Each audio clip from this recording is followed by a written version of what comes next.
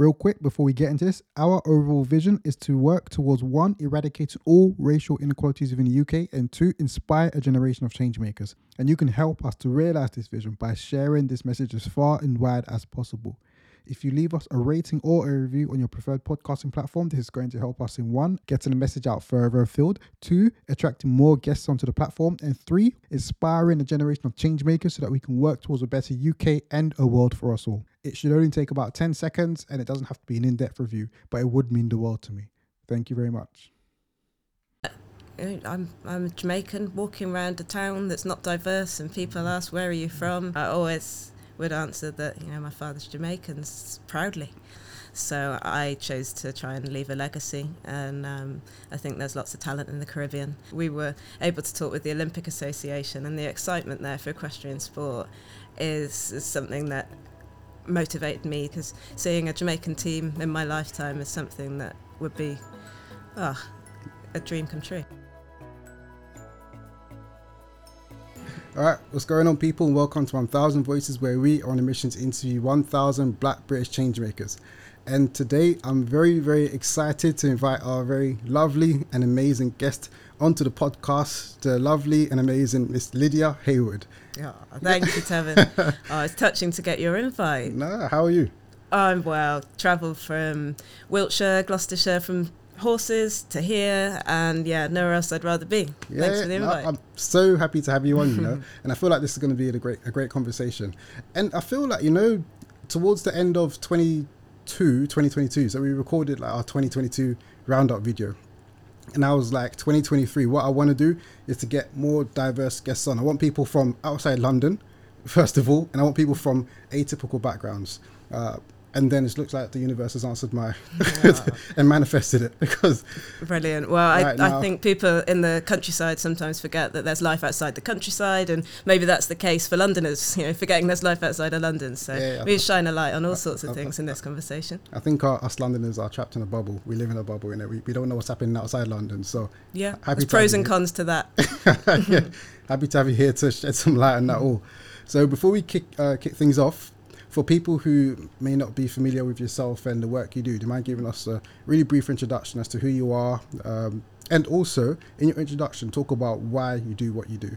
Absolutely. Well, I'm Lydia Heywood. I've always had an entrepreneurial, competitive spirit about me, and horses really have been my focus since I got started age 11.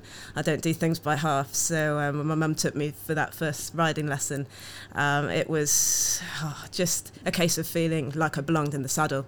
So I continued and trying to network in the sport to find people that will stand with us and support us in the journey, because now I've got Olympic goals and I represent Jamaica in the sport. It's been 5 years now that I've represented Jamaica, and I claimed my citizenship through descent of my grandfather, which allowed me to find such a big part of me, and I want to be able to help others do the same. And I've got a fantastic network called Cool Ridings, and we are existing to celebrate and support diversity in equestrian sport. I was lonely in the sport along the years, and I hope the next generation don't have to feel the same. So we're making good strides towards making positive change now, and hopefully you'll hear a little bit more about that. Yeah, it's amazing. Love what you're doing with Cool Ridings as well, and all the work you're doing. So to kick things off, I like to start off with setting a bit of context, talking about your background, your upbringing, and that kind of thing. Sure. With you, so when I was looking into your profile and doing a bit of research, I was quite surprised that you're very young. You're quite young, and you've done a lot of stuff. Like, I feel, because usually I feel that people that are really driving change in industries and actively fighting, for like what you're doing, usually I've in my own experience, people tend to be a bit older or whatnot, and you're very young and doing a hell of a lot of good work. And I'm just interested, looking at your background and your upbringing, in what way do you feel like that's shaped who you are today and the work you're doing? Like, what role has that played? Thank you. I'm very hungry to get to where I want to be, and I know that if I really work now to not do things that I should be doing in my 30s, maybe do them in my 20s, then we'll get further quicker. You know, there is a lot of ground to cover within equestrian sport, and just so hungry to see positive change that the work's got to get started now, quite frankly. I don't have all the answers, but there are people that have found confidence with cool ridings, and you know that has motivated me to do bigger and better projects. This past year in 2022, I was contacted for fantastic projects around, you know, the Serena Williams celebration, and maybe you spotted that on my channels. You know, I do want to be able to be an athlete with many strings to my bow. I've grown up in a household where, you know, horses weren't really something that we could afford. We constantly lived beyond our means, and the network of knowledgeable people wasn't around us. So, you know, time's of the essence to build a team capable of getting you to the Olympics. It takes years, so I've just got to get started now. Yeah, definitely. Can you paint a picture as to what your childhood looked like? Maybe what the environment was like, family, you know, just what was it like for you growing up? Well, I have been reflecting on my upbringing because my mother passed away in October 2022. So I'm just trying to piece some things together. I really enjoyed my rabbits. I used to breed rabbits before I had horses, and I think I've always had a passion for animals. My father was never in the picture, so single parent household, and mum just went above and beyond to make sure that food was on the table, and, you know, it was based... Some things like meeting mortgage repayments were a challenge. At that point, we had horses and responsibilities, so I felt that I had to contribute as well. So there was a pressure to earn as a teenager, whether that be selling Nike trainer collections on eBay or importing horses from Ireland and selling them to clients here. You know, I had my fingers in many pies, and I guess that's followed me to where I am now as a 25-year-old. I've got to be able to keep spinning lots of plates. Yeah. That's what my mum did. Yeah, no, for sure. And I'm very sorry to hear about your mum. Wasn't too long ago, actually, was it? What was how important was she for you in your when you was getting into your horse riding very young? You started when you was 11 years old, I believe. That's right. How important was she in you getting into horse riding in the first place? Absolutely pivotal, yeah. An 11-year-old isn't able to drive herself to the yard. You know, it took my mum's passion to originally suggest horses, and you know, that was after I did a little bit of swimming and diving. Extracurricular activities were really important to my mum, make sure that I had things to enjoy and try and find things I was talented at as a young person. I think that's a great aspect of a great parent. And you know, the horse riding sport required an awful lot financially, so it was a struggle. And I remember wanting things that the teenagers at the top had, the ones that were representing GB. I was in awe of them, and I'd want those fancy horses that the dressage judges gave best marks to, and they were always winning, and the big lorries that are £250,000, sorry. And it must have been painful for my mum not to be able to snap her fingers and give me that, because she would have loved to. You know, she just wanted to see me go all the way, and she told me that I was absolutely capable of that, and I absolutely believe it to this day. So I'll continue to make her proud, and this is a joint goal, and it always will be. For sure. Can you talk about your early, when you was first getting into your horse riding very young, what that was like for you, and what was the in terms of the diversity in the sport? So I'm aware, I've got a stat here actually. I don't know, I read this stat, I read it earlier this week, but it was as of last year. Probably hasn't changed too much since then, but according to the British Equestrian, over 96% of riding centres are located in areas with lower than average ethnic diversity. So, and obviously that's going to manifest itself in the sport itself. It's not, you'd assume it's not going to be as diverse. So you getting into horse riding very young, probably standing out as one of the only non-white people in the sport. What was that like for you, especially early on? And do you feel like it's changed at all? Yeah, I had quite a thick skin because I went to a school in an area where there was no diversity as well. So heading into the sport, it felt much the same. I was taunted, but again, taunted at school, so no biggie. Taunted, like, in what sense? For example, putting my hat on was something that created attention, so I would hide to put my hat on until the age of 20, something ridiculous. How do you get all that hair in that hat all the time? Just making you feel like another. So I stayed for the love of the horses rather than the social side like some equestrians do. But I built a great team, and that has taken quite a while.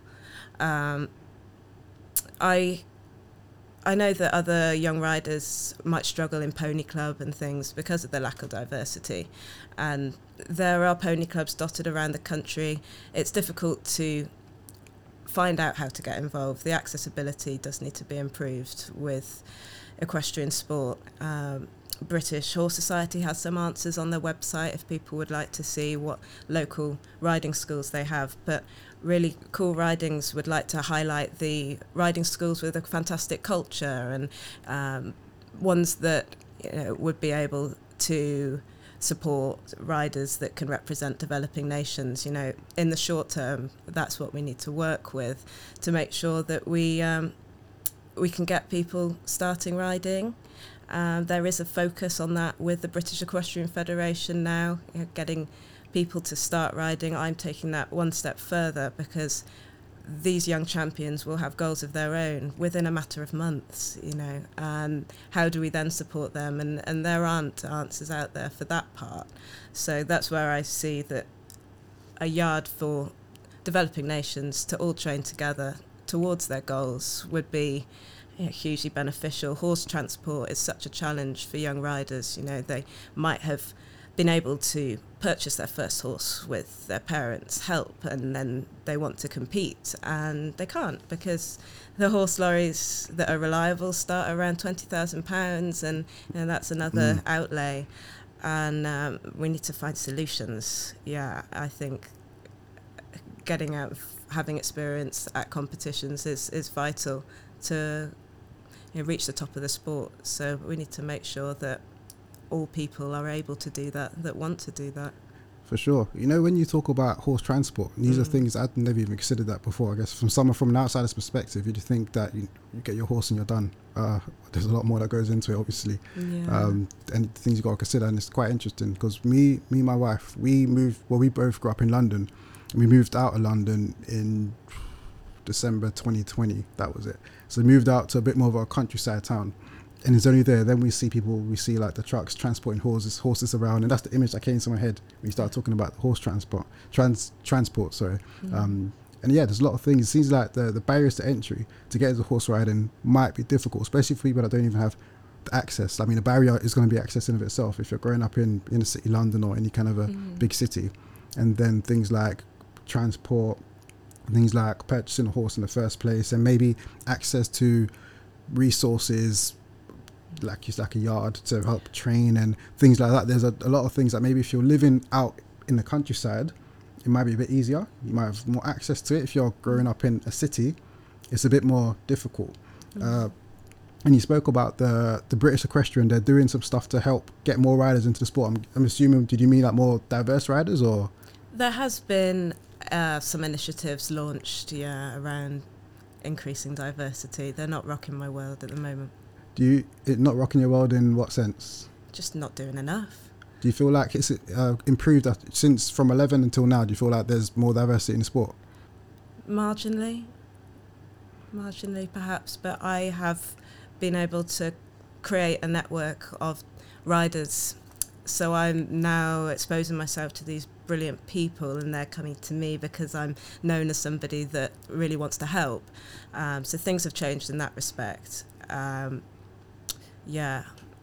know that the British Equestrian Federation have a kind of a 10-year plan. They think it will take 10 years to see change, and I refute that. Absolutely not. We're going to work towards a much smaller timescale, and we've got riders that have their own horses and their own transport, and I feel like they're being dismissed. I suppose maybe with the British Equestrian there isn't that sense of urgency, which is maybe why there's a 10-year plan, which is a hell of a long time, a long time. So yeah, really applaud the work you're doing with Cool Ridings and everything like that. Can you talk a bit about what Cool Ridings is, and what some of the major goals are with Cool Ridings? Sure. I really wanted to document the work I was doing with city riding schools, which it started 2017 when I got my Jamaican citizenship, and I was able to go to Ebony Horse Club in Brixton, which hopefully a few people have heard of.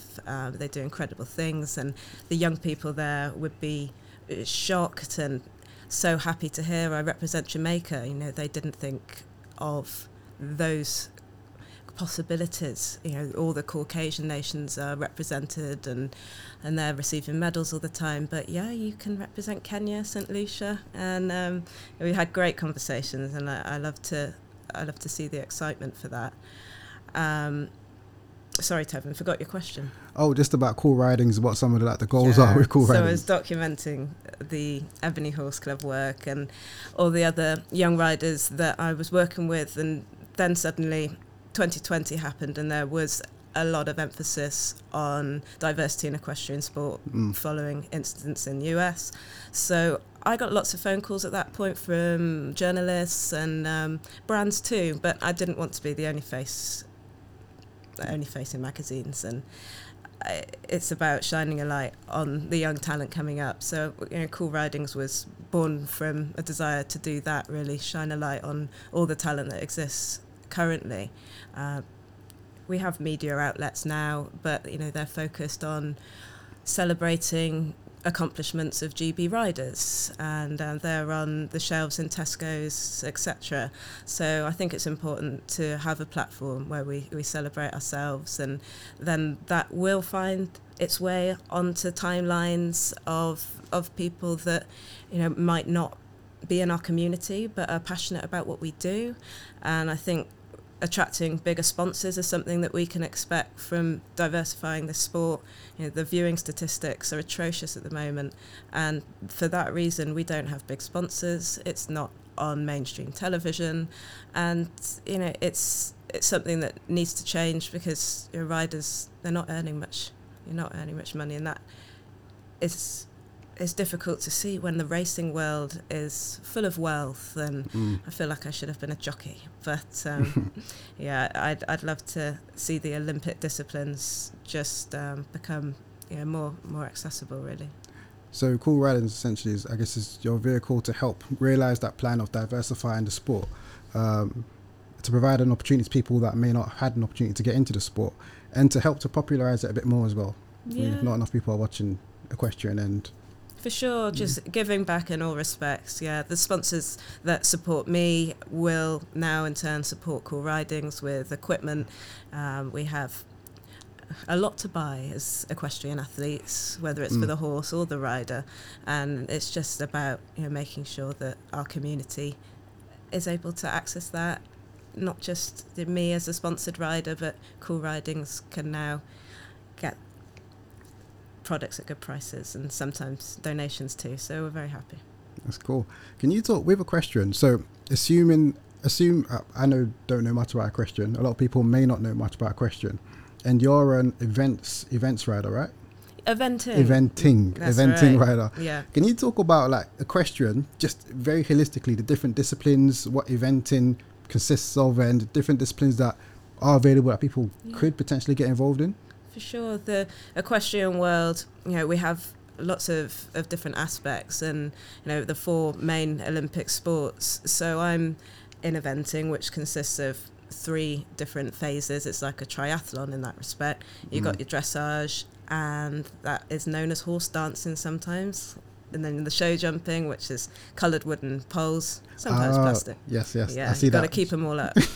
Yeah, see it during the Olympics. Yeah. Do you know the rules?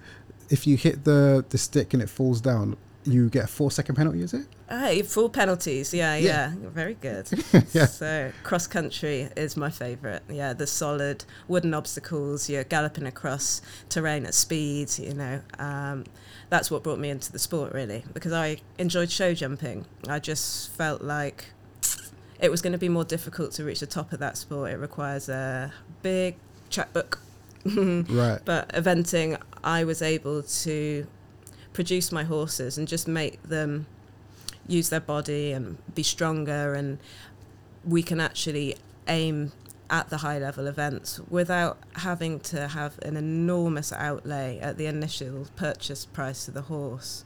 Yeah, I won't go into that too much depth, but Right. it's just something that I had to work out for myself.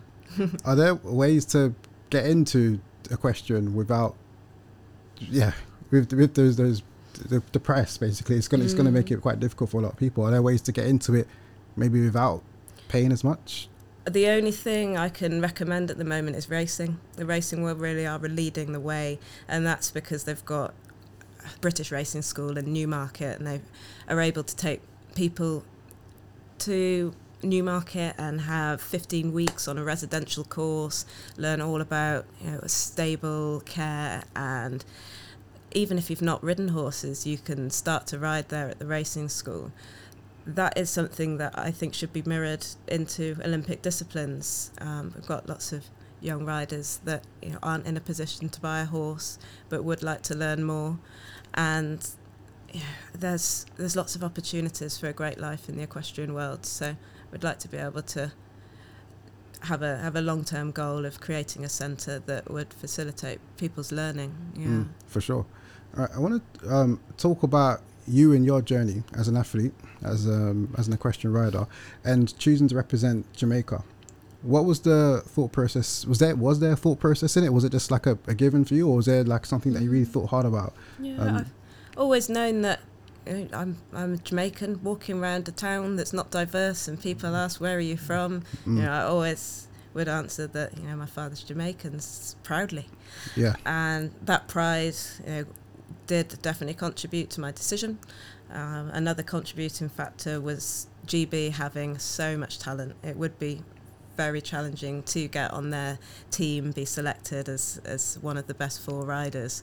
So I chose to try and leave a legacy, and I think there's lots of talent in the Caribbean. I took a trip to Jamaica, and one with my mum and one a year later with my partner, but we were able to talk with the Olympic Association, and the excitement there for equestrian sport is something that motivated me to create cool ridings and help people claim their citizenship, because seeing a Jamaican team in my lifetime is something that would be a dream come true. Yeah, because I was going to ask, do Jamaica have a team, like an Olympic team? We've had an individual, Samantha Albert, who's competed in 2 Olympics. We haven't had a team yet, no. Right. I guess it's because the sport isn't as popularised back in Jamaica then. Yeah, it's difficult to travel and transport from Jamaica to international competitions. So I do feel as if it would be a key to be based in Europe. Right. Okay, cool. And with you in your own sort of career in equestrian, in eventing, do you have any particular memorable or challenging events or things that you competed in that you could, any stories there? Well, I can remember 2 or 3 years of really difficult competitions where I'm trying to raise up a level and just not getting the results.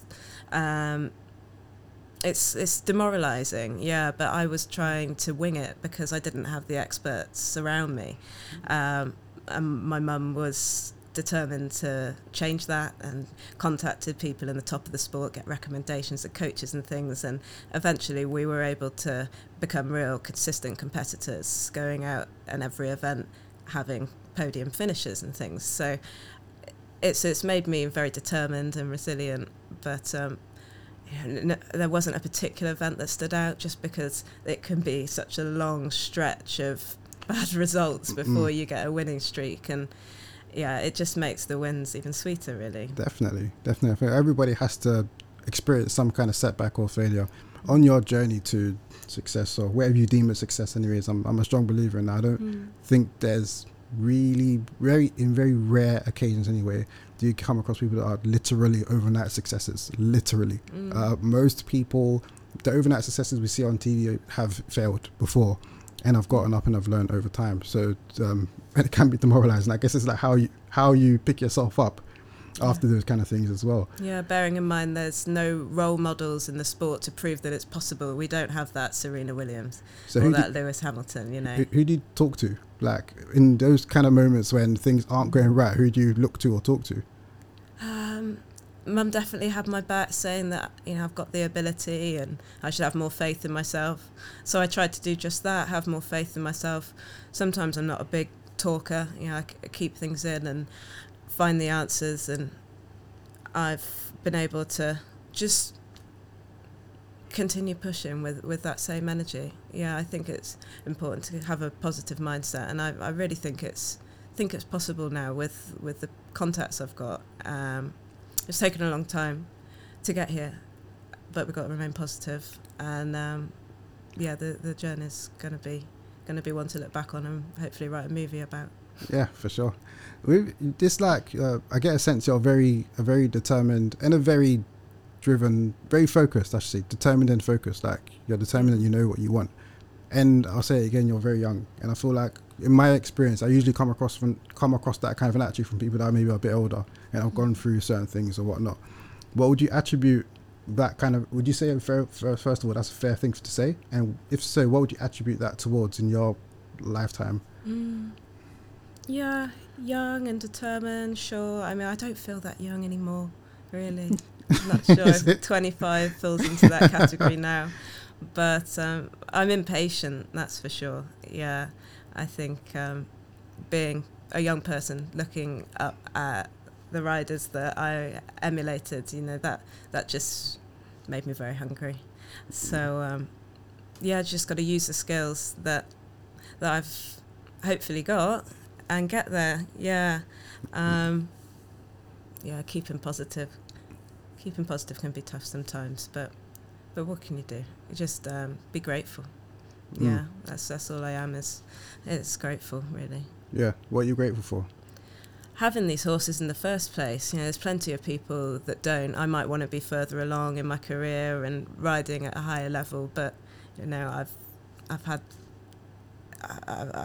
had opportunities that I've been able to grab hold of. So hopefully I'll be able to offer other people the same, some opportunities they can grab hold of. And you know, next weekend we've got a lovely training event for the whole of Cool Riding. It's 19 riders heading to the National Training Centre in Leicester. So we'll all be having ridden sessions and unmounted sessions too, to learn more about the sport and, you know, how to feed your horse the best nutrients and things like that. So it's going to be a fun educational day, and it's just attracting the right sponsors and media activity to that kind of thing can propel all of the young riders with dreams. You know, I've seen some great campaigns in the US where Ralph Lauren partnered up with a riding academy called Work to Ride. They support black polo players, and the campaign was incredible. I've been very inspired by all of that, along with Alex Hoytian, who rides for China. He was only 18 when he was China's first representative in eventing. Since then, horse sport has gone through the roof in China, and there's a team, and they're really, really credible riders. So, hopefully we can do something similar. And when you're speaking with these other, so you've got the event like next week, for example, and just in general, when you come across other riders who are a lot earlier on in their own careers, what sort of advice do you give people like that? If it was you starting all over again, like what advice would you say, would you give yourself and to these other young riders? It is difficult because I'm still trying to forge a path for myself. So again, I don't have all the answers, but having the confidence is key. So I make sure that they feel confident in their ability. There are coaches out there that wouldn't maybe praise them, and I want to make sure that they know that they've got that ability, that they can continue building on the skills, and anything's possible. You know, I was walking around a canter track, which it's like a narrow canter lane where you exercise horses around a field, and it just stuck in my head because I was with Tiana, who rides beautifully and has the ability to represent St Vincent, and I told her that, and I could see the penny just dropped, and it was an exciting moment for her. You know, her jaw dropped, and she just suddenly had that belief. So being able to provide that moment and inspiration, I think will change the sport. Yeah. I'm a massive believer as well that oftentimes we internalize a lot of the messaging that we hear, and you just telling someone something and then them like, you know, being as happy as they are, we internalize a lot of things we hear, which is why it's very important for us to take in the right kind of things, to maybe be around the right kind of people who are going to encourage us. Of course, you know, you take on board like whatever, but then it's really important, you know, to hear the right kind of things and that. I'm a massive believer in that for sure. Absolutely. With you and all of the work that you do, so and you do quite a few things as well. You've also got your job in diversity, equity, inclusion. You've got core ridings. You've got your career and other bits you're working on here and there. With you and everything you do, what's your vision that drives you? The vision that we'd be able to train with excellent coaches that have got experience and help the next generation to kind of realise their potential. And I think that comes from leading from the front. You know, 2024 Olympics is just around the corner. I would be behind schedule for that, and I'm having conversations that might make the difference for the future. You know, I'm just a little bit on tender hooks because of the amount of money this all costs. You know, I know corporations and partnerships with corporations is the only way forward. So until I'm able to close something major, you know, the Olympics is something that's just not reachable right now. My horses are a bit young, so I'd need another one. The fact my employer has stood with me and got behind what I'm doing is something that is groundbreaking. And, you know, Howden Insurance are entering the equestrian world with a real bang. They've donated to training, and there's a new syllabus for all riders to benefit from. So I can see real change coming, and it's so special to be part of that. Yeah. Amazing. And what advice would you give to somebody who's trying to actively drive change in industry, maybe at their place of work, wherever they are, and they've got a vision and they're trying to drive some change? What advice would you give someone like that? Just be authentic and think really big, outside the box. You know, nothing's too crazy. No one's untouchable. These decision makers want to hear from you, so reach out, make it impressive. You know, I've got riders that are a little bit daunted by the amount of money that their dreams will cost and think there's no point. Of course, there's a point. You've just got to think of how you get in front of the right people. You know, so networking's key, and tell your story. Yeah, even when you're tired and demoralised. Yeah, it seems like with in the equestrian world, one of the main barriers to entry is the money side of things. Like, it can be very pricey. Yeah, you've got to be really committed and be able to finance it, for sure. And then if not, then try and get in front of the right, just maybe try and be creative, I guess, in some way, shape or form. Try and get some sponsors, get in front of the right people, that kind of thing. Do what you got to do. Tell your story. Storytelling is powerful. Massive believer in that. And I say there's 8 billion people in the world, there's only one you, and your story is what makes you unique as well. So tell it to everyone. I'm from here, I'm this, blah blah blah. Just tell your story, man, and some people latch onto your story, for sure. And I'm sure you've done that in your own career and journey so far, and people have latched on, and because they believe in you, they believe in your story. Be authentic, like you said, and then they've come along to support in whatever way they can. And I've certainly done that in my career. Along the way, I've told my story to certain people here and there. Some people like it. As long as you're authentic, they'll come on board. They can support you in whatever way you can. So for sure, man. Gotta be around the right people. So, you know, there's been situations where I've been open and people don't like what I've said, you know, around core ridings. This could be in the countryside, and you know, their reaction has been, I want nothing to do with you. So that's very telling, and I want nothing to do with them either. So, yeah. Values got to align, doesn't it? So if the values don't align, then it's not going to work. Yeah, for sure. But do you come across much resistance when, with you and maybe where you live is not as diverse, and you're working to actively increase diversity in the sport or whatnot? Do you come across much resistance? I think there's plenty of covert resistance. Right. Yeah, and it sometimes gets back to me, and I think on the most part it probably doesn't, but I've got my head down and I'm working hard, so I'm not looking to find out what people's views are. I'm just building initiatives. There's mixed views on it, and I'm not someone that wants to be seen as feeling entitled. It's not the case. It's improving the sport for everyone, and we'll all feel the benefits. Yeah. But then you've probably got loads of allies you've met along the way as well. For sure. People that have really helped you. Now. Yeah, long list. And just recently, in 2020 perhaps, I met a fantastic girl called Mia Benton, and Mia's been able to create content for me with her fantastic photography skills, come to events early mornings, helps me with Mink and my my mindset too. So allies are important, and I hold them very dear, and hopefully they feel appreciated. Yeah. Is it Mia that takes those photos on your Instagram? Yeah, 80% of them, I'd say. Lovely professional looking photos. Yeah, I'm very lucky. That's really cool. Okay, so as we prepare to wrap up, just you and your own journey, what's next for you and for Cool Ridings, and what's next on the horizon?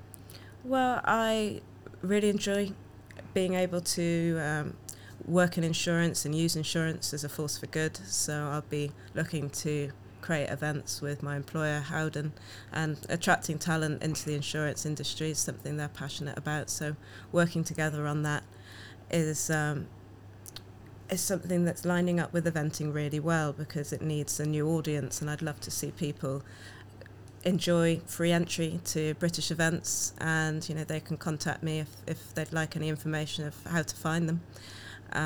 Just continue being a relatable point of contact in the industry and training my horses to the best of my ability. I'd like to grow my string and be able to make it to 2024, really, Tevin, but we'll see how it goes. Great, amazing. Thank you so much then for coming to the podcast. Really enjoyed you coming on, come to share your story, come to tell us about the amazing work you're doing in Cool Ridings, the work you're doing as an individual, everything, and learning about the sport. Great questions, made me think. Really made me think. Thank you. Thank you for coming on. Really appreciate it, and I appreciate the vulnerability as well. Speaking about your mum and how she helps and everything like that. I'm a massive believer in vulnerability. It's not always easy to be vulnerable, but I feel that when people are vulnerable, it really helps, because not everybody does it. So I appreciate it. She'd want a mention. Yeah, she's here with me. If I didn't mention her, I'd get told off. I appreciate it. So thank you. And thank you for everything. So as we wrap up, if people want to keep up to date with you and the work you're doing, how can they best do so? Sure, I'm on Instagram, Lydia Heywood, Hey, and Cool Ridings is too. So we've got a website, coolridingsequestrian.com.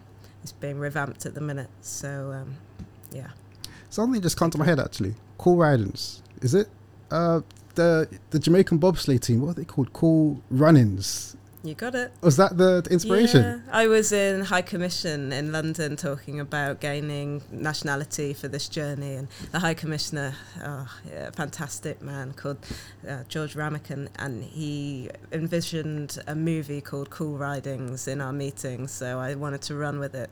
Yeah. Hopefully he's proud. Yeah, we're manifesting it, man. Soon we'll be watching Cool Ridings in the cinemas. That's right. Maybe 2028. Who knows? Yeah, sometime soon, I'm sure. Yeah. All right, cool. So thanks for coming on. Have you got any final words in closing that you want to share? Stay hungry. That's it. Yeah. Nice. Stay hungry. Cool. So thank you for coming on once again. Really appreciated it. Appreciate everything you've had to share with us. For everybody for listening in. If you haven't already, please do subscribe, like, and share. It really, really does help us in amplifying the voices of these amazing people who get on the podcast. So please do whatever you can. Share, send it to your friend, tell them to share, tell them to share, tell them all to subscribe, leave us a rating, all those kind of things. So please do. We're on a mission to interview 1,000 Black British change makers, and it really, really does help, those little things. So leave us a rating, all those kind of things. But that's that for now. Thank you for coming to the podcast, Lydia. Thank you, Tevin. This is 1,000 Voices, and for now, people, we're out. Thank you for tuning into this episode of 1,000 Voices. It is very much appreciated, and I hope you're able to extract some value and enjoy this conversation that we've just had. If you don't already, please do follow us on our social media pages at 1000 Voices UK and drop us a message letting us know what you thought about this episode and what you think about 1000 Voices in general. We will be back next week Tuesday, as we always are, with a new episode of the podcast, and we will drop a little snippet onto our Instagram page, so follow us there if you'd like to see that before it comes out. But that's that for now. Thank you for tuning in. This is 1000 Voices, and for now, we're out.